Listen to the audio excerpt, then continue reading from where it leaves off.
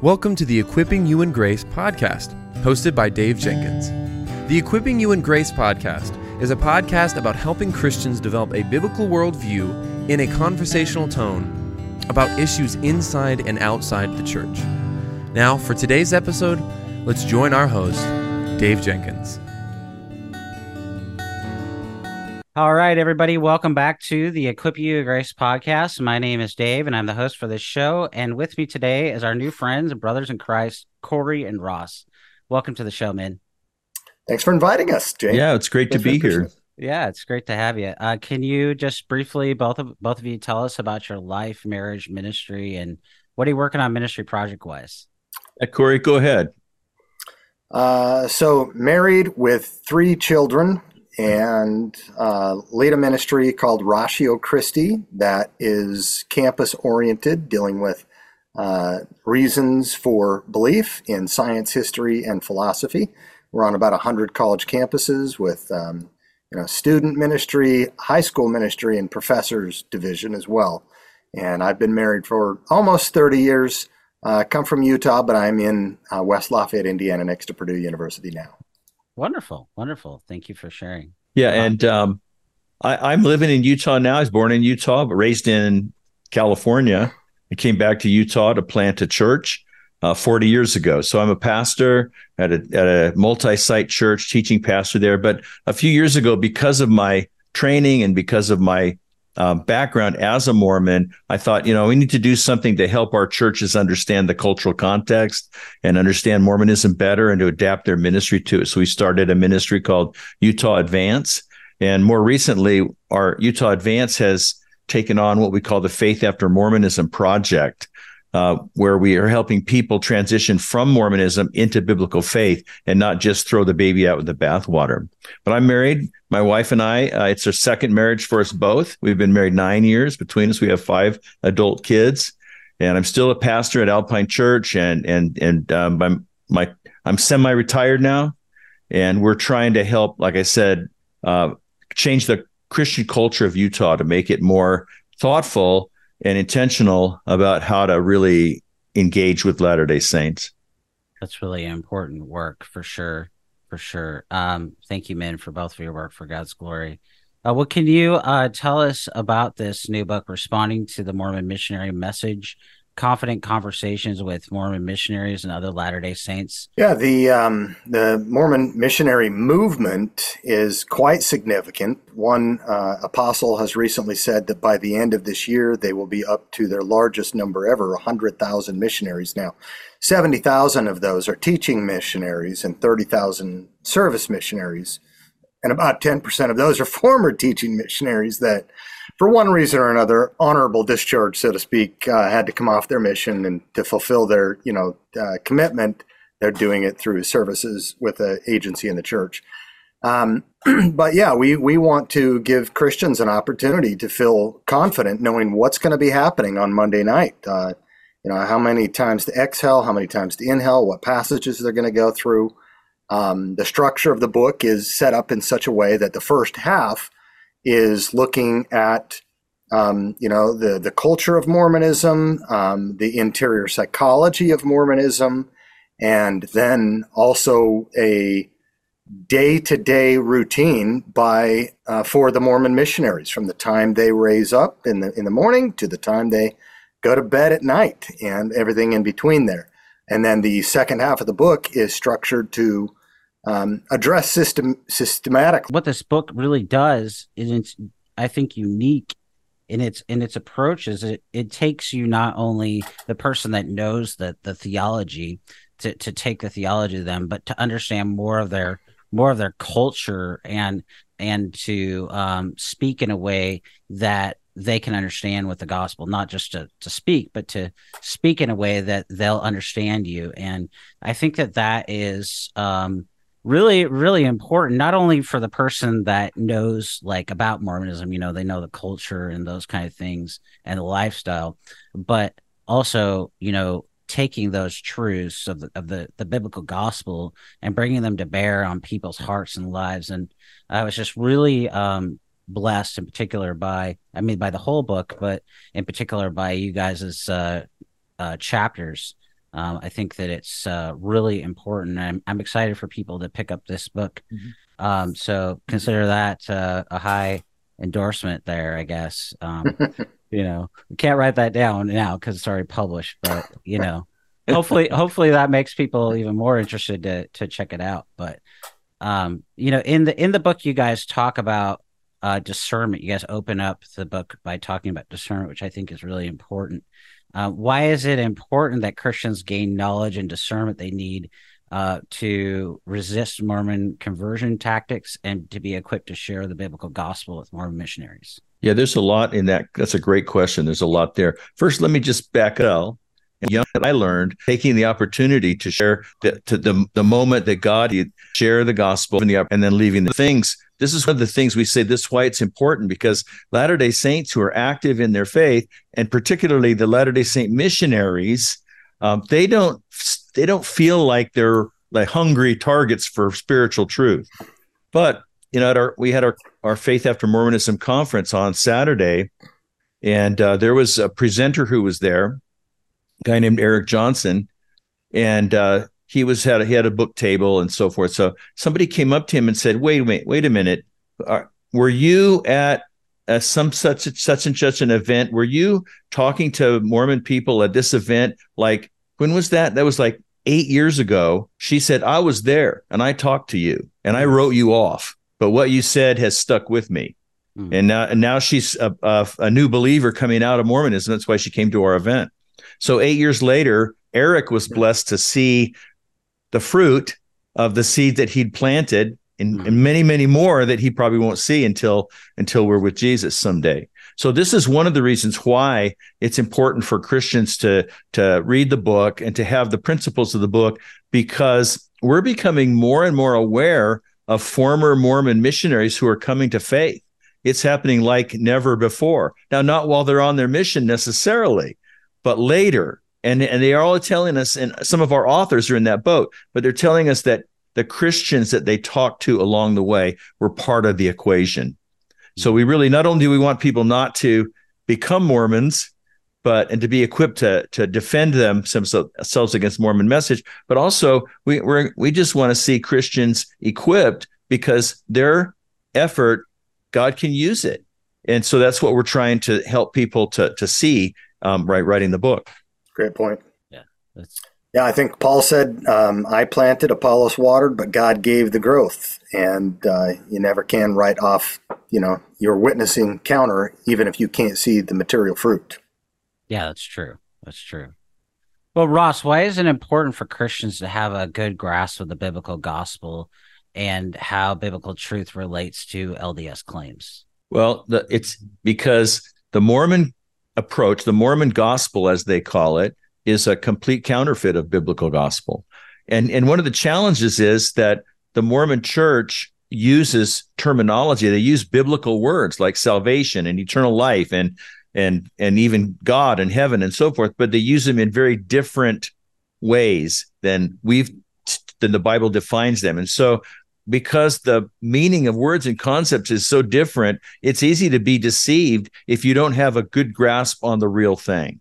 So LDS missionaries are well trained, but mostly they only deal with stereotypes of biblical Christianity. And so they've never encountered probably the real deal. And so when we can share the gospel, not just cognitively, that for sure, but share it also experientially, as Corey will get to in his chapter, that helps these Mormon missionaries hear something and experience something that they've never experienced before. Yeah. And I appreciate that you both said, don't run away, don't look down. I mean, when I lived in the Seattle area, there would be many times when I took the bus and they would be right there. And I'd walk up to them and they saw, oh, you have a Bible. Because, I carry a Bible around. Now I use mostly my phone, but they would come up to me and I would go up to them and shake their hand and have a nice conversation. And I'm sure people were looking on like, what are you doing? But that didn't matter. It matters when you see them to, reach out to them and befriend them and have conversations with them. And you guys even talk about this in the book, reaching out to them, talking to them, even having a conversation with them can be, like you said, Ross, earlier, a vehicle to share the gospel with them. And you just never know, like you said, and you're right, you're both right. We don't know the results. They belong to God. We're just supposed to be faithful. So yeah, there are certain fundamental beliefs for Mormonism, but you never know what the individual Mormon holds, him or herself, and to what degree of tenacity, and what their issues are, right? Every person is an individual, and when we're doing personal evangelism, we need to treat it personally, not like they're some algorithm or template or something like that. Yeah, that's really good. Yeah, one thing that I find helpful in doing this is just asking a person, "Who do you think Jesus is?" Now, some people will view that in a hostile way. I've had hostile responses to that questions from Jehovah's Witnesses, for example. But it opens the conversation. Who do you think Jesus is? And then ask some more questions. Open up the Bible. Show them who Jesus is. John 1, for example. Other texts. I think that's a good way to go about it. And I'm also a fan, like you said, Corey, of not using a cookie cutter approach or having a template. Just trying to address what the person is saying. They're going to give you the material if you ask good questions. They can't help it. Out of the abundance of the heart, the mouth speaks. Luke 6:45. And so I think that's really good. Any thoughts on that, guys, before we go to the next question? I concur. Okay. All right. Well, Ross, you write about the need for Christians to understand Mormon culture and how this culture shapes their identity and the influence it has on how Latter-day Saints hear and evaluate truth. Why is it so important for Christians to understand this as they engage with Mormons? Well, Mormons, Latter-day Saints in our neighborhoods, they look and they seem a lot like us. They have a lot of the same values that evangelical Christians have. They have good families and so forth. And so it's easy to feel like, oh, they're pretty much like me. And they are. In many ways, they're like us. They're a subset of American. But if I don't understand what's going on maybe behind the scenes or behind the obvious, then I don't know how to communicate. I want to actually engage and communicate. I don't want to miscommunicate. And so, for example, certain cultural traits of Mormonism, there's a real sensitivity to persecution because they were persecuted in the past, in the early years of Mormonism, and they've cultivated that sense as part of their identity. And so if I come on too strong, or if I act like I'm just like hammering on a point and not listening, then they're going to flip the persecution card and boom, the walls will go up. I better know about that before we talk. And I'm going like, well, that they were so unreceptive, but there's something else going on. Part of the culture determines things like how spiritual decisions are made. And Latter-day Saints make spiritual decisions in private. They're very personal. And that's why, for example, mass evangelism crusades have never been successful in Utah because Latter-day Saints are not going to make a spiritual decision in front of a crowd or with the band playing and so forth. And there's a lot of things in the culture that defines what people are offended by. And that's true in every culture. We have certain things that I find more offensive because I've been ingrained in me by my culture. And so they're offended by if I speak negatively of their leaders, they're derogatorily. So those are some reasons why I want to understand the culture somewhat so that I can communicate clearly to the person's heart and not only to their mind. Ross, you write about Mormons using testimonies and the centrality of stories to them. What are 3 ways to adapt our presentation of the gospel message to the Mormon narrative approach? Right. This is part of the culture. The culture says that stories are really important, and Mormons see themselves as embedded in several big stories, the big story of the history of the restoration of the gospel and so forth. And so if I want to understand the culture, I'm going to try to understand how to use story. And 3 things. Number 1 is I want to understand and communicate the grand narrative of the Bible. The Bible is a story. And it's not written in propositional terms alone. It's not just a doctrinal textbook, but it's a story. It starts with God's creation of the world and the fall of humanity. It starts with God making covenant, and then the leading up to the chapter where God sends his Savior, the chosen Savior, into the world and creates a new community. And then the story ends with the consummation of all things.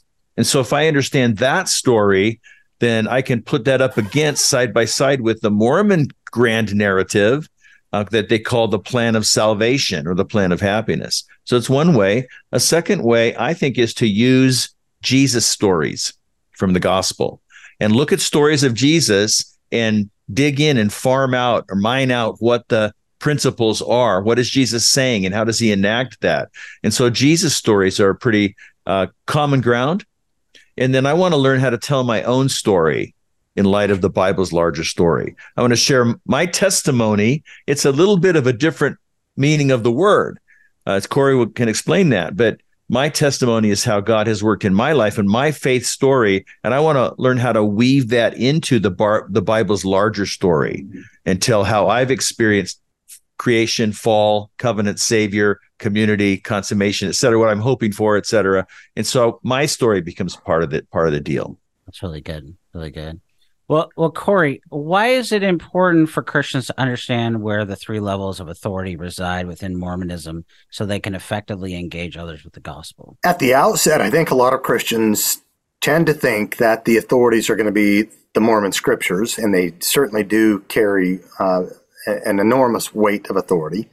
The Book of Mormon, the Doctrine and Covenants, the Pearl of Great Price, and the King James Bible, as far as it's translated correctly, which is their 8th article of faith, and that tells you something about where they place the Bible on the shelf. Doesn't matter if it's got problems, though, because they have living prophets, and that's the other level of authority, beginning with Joseph Smith, the founding prophet and president, to everything in between, and the importance they lay on modern revelation and the living prophet who carries that mantle of the church's authority. But with the average Mormon that you're talking with, even though those two are go-to authorities for them, at the end of the day, for many Mormons, most Mormons, for I guess a really high number of Mormons, the personal testimony is what's ultimately authoritative. Sometimes they will respond to your, logical argumentation, which is good, but it seems like it's ineffective at times because they'll say, in not so many words, don't confuse me with the facts, I've got a feeling. I don't care what you say. I don't care if you show Joseph Smith is a false prophet. I know that the Church of Jesus Christ of Latter-day Saints is the one true church. I know Joseph Smith is a prophet of God. I know the Book of Mormon is the Word of God. I know that Jesus is my Savior and Heavenly Father loves me. And then they may begin getting teary-eyed and weeping right there in front of you. This is a testimony that they are sought to find, that they are told to deploy in offensive measures to impact their prospective investigator, their prospective convert. They're taught to utilize when they're in a corner and they need to go on the defensive. They're taught to have a testimony and to maintain a testimony. And so this testimony is this inner subjective, ecstatic utterance, as it's called in the Doctrine and Covenants, the burning in the bosom, as it were. And a lot of Mormons that's their buck stopper right there. And so if the average Christian doesn't know how to arrest and to address that issue, it's a non-essential of doctrine, but it is quite essential for dialogue because it's going to come up almost every single meeting you have with a Mormon missionary. And every single Mormon will sit back on that and fall back on that as their authority, their personal revelation that they know that the prophets are true and that the scriptures that their church embraces are true. Yeah. You can really see that in Micah Wilder's story in Passport to Heaven. When he's getting up and he's sharing that, and then he's realizing instead, this is around the time he's already become a Christian, and he's sharing, he's testifying of Christ before that. Of course, we know that caused some issues for him. Yeah. Praise God, and that's putting it mildly. But praise God, he was so bold and testified of Christ. So, yeah, his mission president wanted him to get up and bear testimony properly in front of the younger LDS missionaries, because there was something off about his. It was Christ-centered and Christ alone.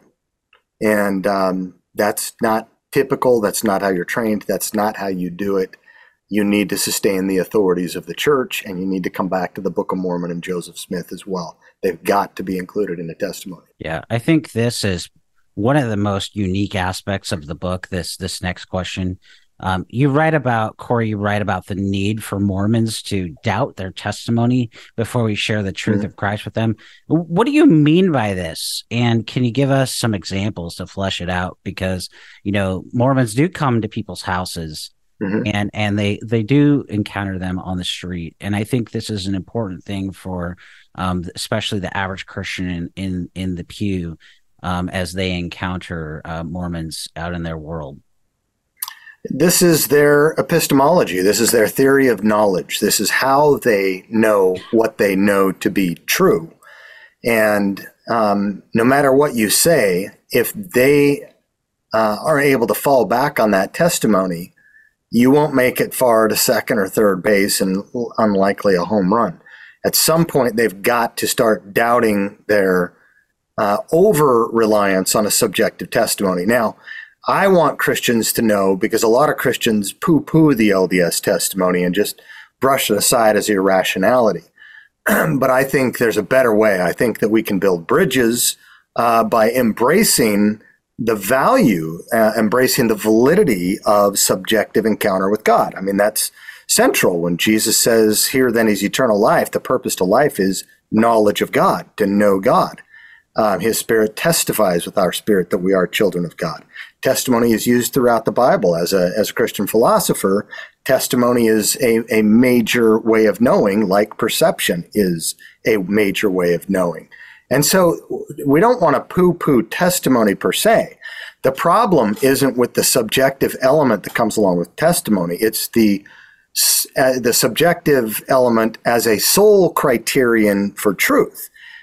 Because, and I try to illustrate this with the Mormons so that they can see it, as Ross points out, using story. I want to embed the testimony experience back into their founding story so that they really get it down deep. When Joseph Smith was challenged by which of the various Protestant churches to join at the time, he went into the forest to pray, as it were, and God and Jesus appeared to him and he said, join none of them. They're all apostate. They've all gone astray, but we're here to restore the priestly authority so that you can restore the church. And at the same time, in that Grove experience, I communicate with the LDS missionaries that while I appreciate them sharing their testimonies, I do have some questions about it. Well, what's that? Well, in the same way that Joseph Smith was challenged in the Grove with so many different Protestant members saying, join my church, no, join my church. I feel challenged as someone who is talking with you LDS missionaries that I know that there is the fundamentalist Mormons out there wanting me to join their church, and you want me to join your church, and the Community of Christ Church that followed Joseph Smith's first wife and his son, and over 400 splinter groups from the time of the death of Joseph Smith. All of them have a testimony, and they all contradict one another. And most of them, many of them at least, have their own sets of apostles and prophets as well. So I'm asking, like Joseph Smith was asking now, which one of the one true churches is the one true church? And I say, do you think it's the ones that are, polygamous, or the one that followed Joseph Smith's family line? And they say no. And I say, then do you think they're lying? Are you judging their hearts, knowing that in our culture, that's the only Bible verse people know, don't judge lest you be judged. No, we wouldn't judge their hearts, but you think they're wrong. Yes. So you think they're deceived, right? after they've prayed Moroni 10:4 at the end of the Book of Mormon and received the testimony, you think they are deceived. They instantly feel where that's going. And I say, so the question is how do you know you're not deceived? How can you rely on that merely subjective testimony as a sole criterion for truth? And they'll sometimes say, well, they'll throw it back, and they like asking questions. It's a good strategy for us as well. And I'll say, well, I've listened to you quite a bit now. I would like the opportunity to bear my testimony. But in addition, I don't want to just bear one subjective testimony among others. I want to actually look at what the objective testimony of Scripture says in the Bible. And there, is one particular passage where I love to take Mormons, and it's because it is the place where the word testimony is used at least a half a dozen times in 1 John 9 through chapter 5, verses 9 through 13. And in the King James, it's going to say the word witness. In other translations, it'll use witness or testimony. It's the same Greek word, and you can show them that. But it says this, and I use NIV, which is standard, because it's a version that uses testimony, and most Christians have it. We accept human testimony, but God's testimony is greater because it is the testimony of God, which is given about his Son. Whoever believes in the Son of God accepts this testimony. Whoever does not believe God has made God out to be a liar, because they've not believed the testimony God has given about his Son. And this is the testimony. Listen closely, elders. God has given us eternal life, and this life is in his Son. Whoever has the Son has the life right now. Whoever does not have the Son of God does not have the life. And it finally says, I write these things to you who believe in the name of the Son of God, so that you may know that you have eternal life. And elders, I testify to you that I know that I have eternal life, the greatest of all gifts of God, as it says in the Doctrine and Covenants. And I will spend eternity with Heavenly Father if I die right now. Why? Because I trust in the testimony of God that he's given us about his Son. My personal testimony matches objective testimony. Do you have that testimony? If you were to die right now, you would spend eternity with Heavenly Father? They can never say yes, ever. They cannot have the assurance. They're always struggling with worthiness and a sense of assurance, a lack of assurance. Yeah, when I saw Corey was going to write on this topic, I was really curious to see what he's going to come up with. And when his chapter came out, I thought, wow, that's a home run.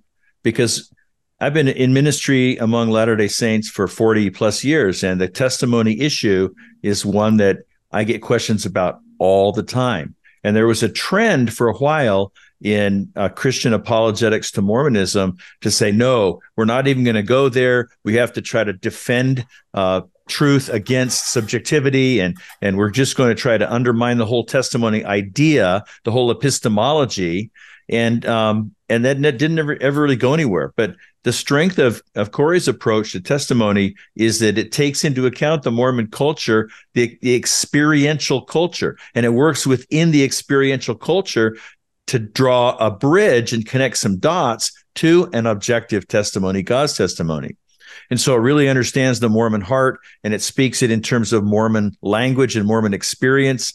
And so this is, if this was just a standalone, I would recommend this all the time.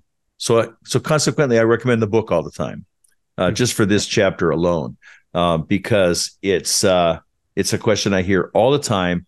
And Corey's answer connects so well with the LDS culture and experience. I wish that's really good, guys. I wish that, when I was living in Boise area, that I had something like this in that chapter, because it would have helped me to better speak to my Mormon neighbors. Many who were not practicing at the time, they were not faithfully attending at all their local stake or anything like that. But, here I am, I'm trying to share the gospel with them.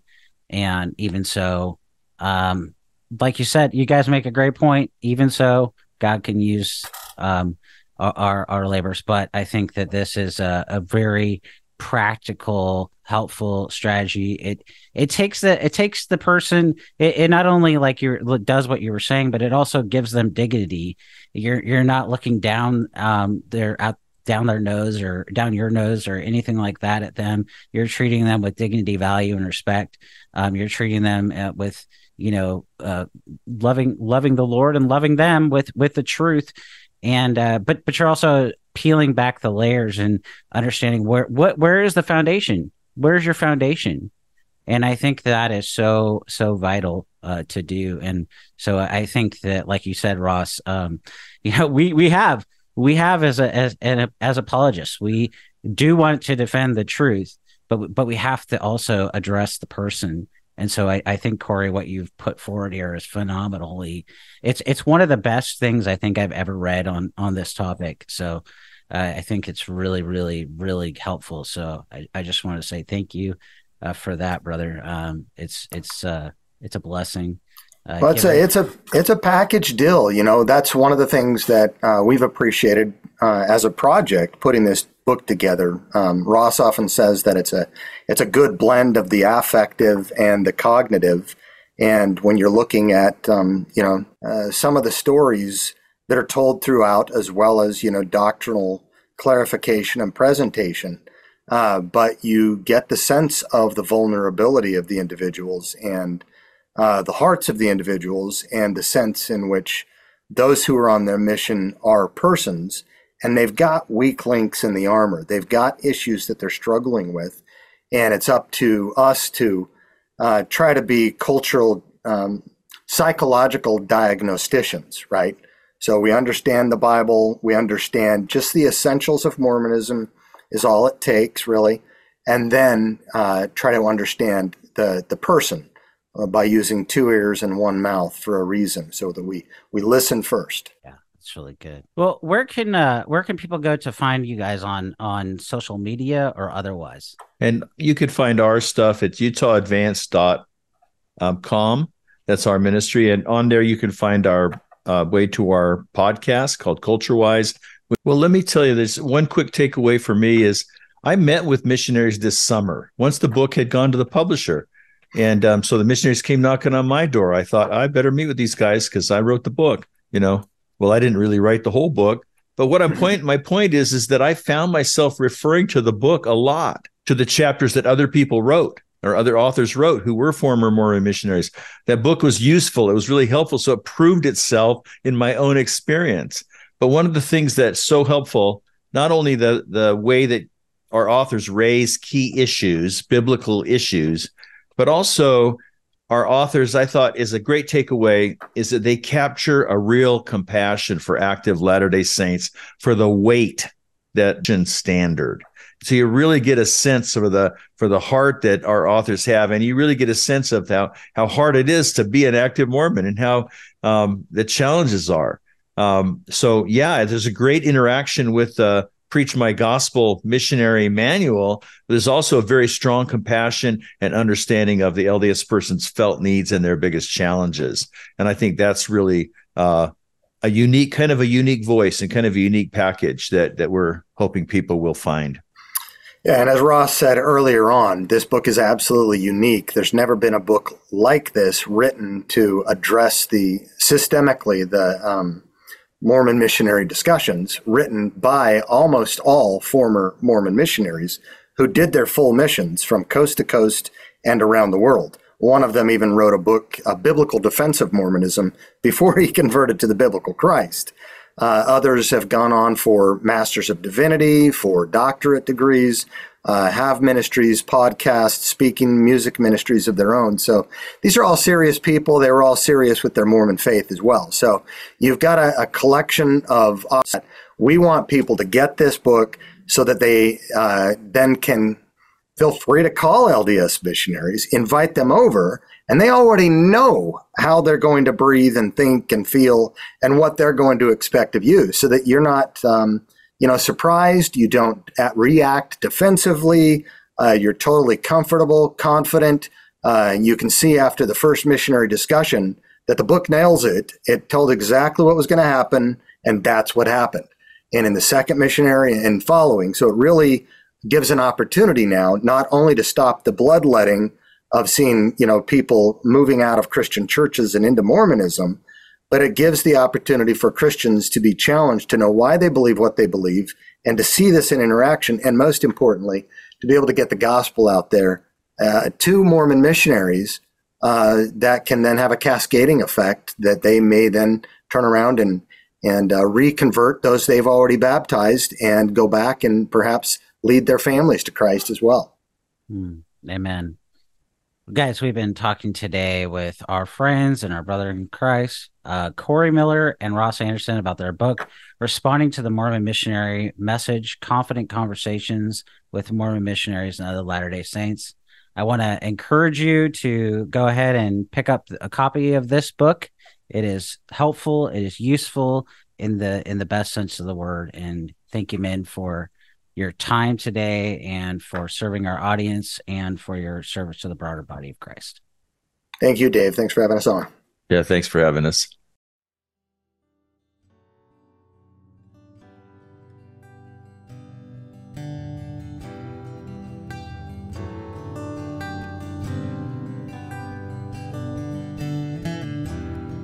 Thank you for listening to the Equipping You in Grace podcast. If you enjoyed it, please subscribe, rate us on the app, and share this with your friends and family on social media. If you want to find us on social media, you can find us on Twitter @Servants of Grace, on Instagram @Servants of Grace, or by searching @Servants of Grace on Facebook. You can also find this episode and many others like it on the front page of our website, servantsofgrace.org.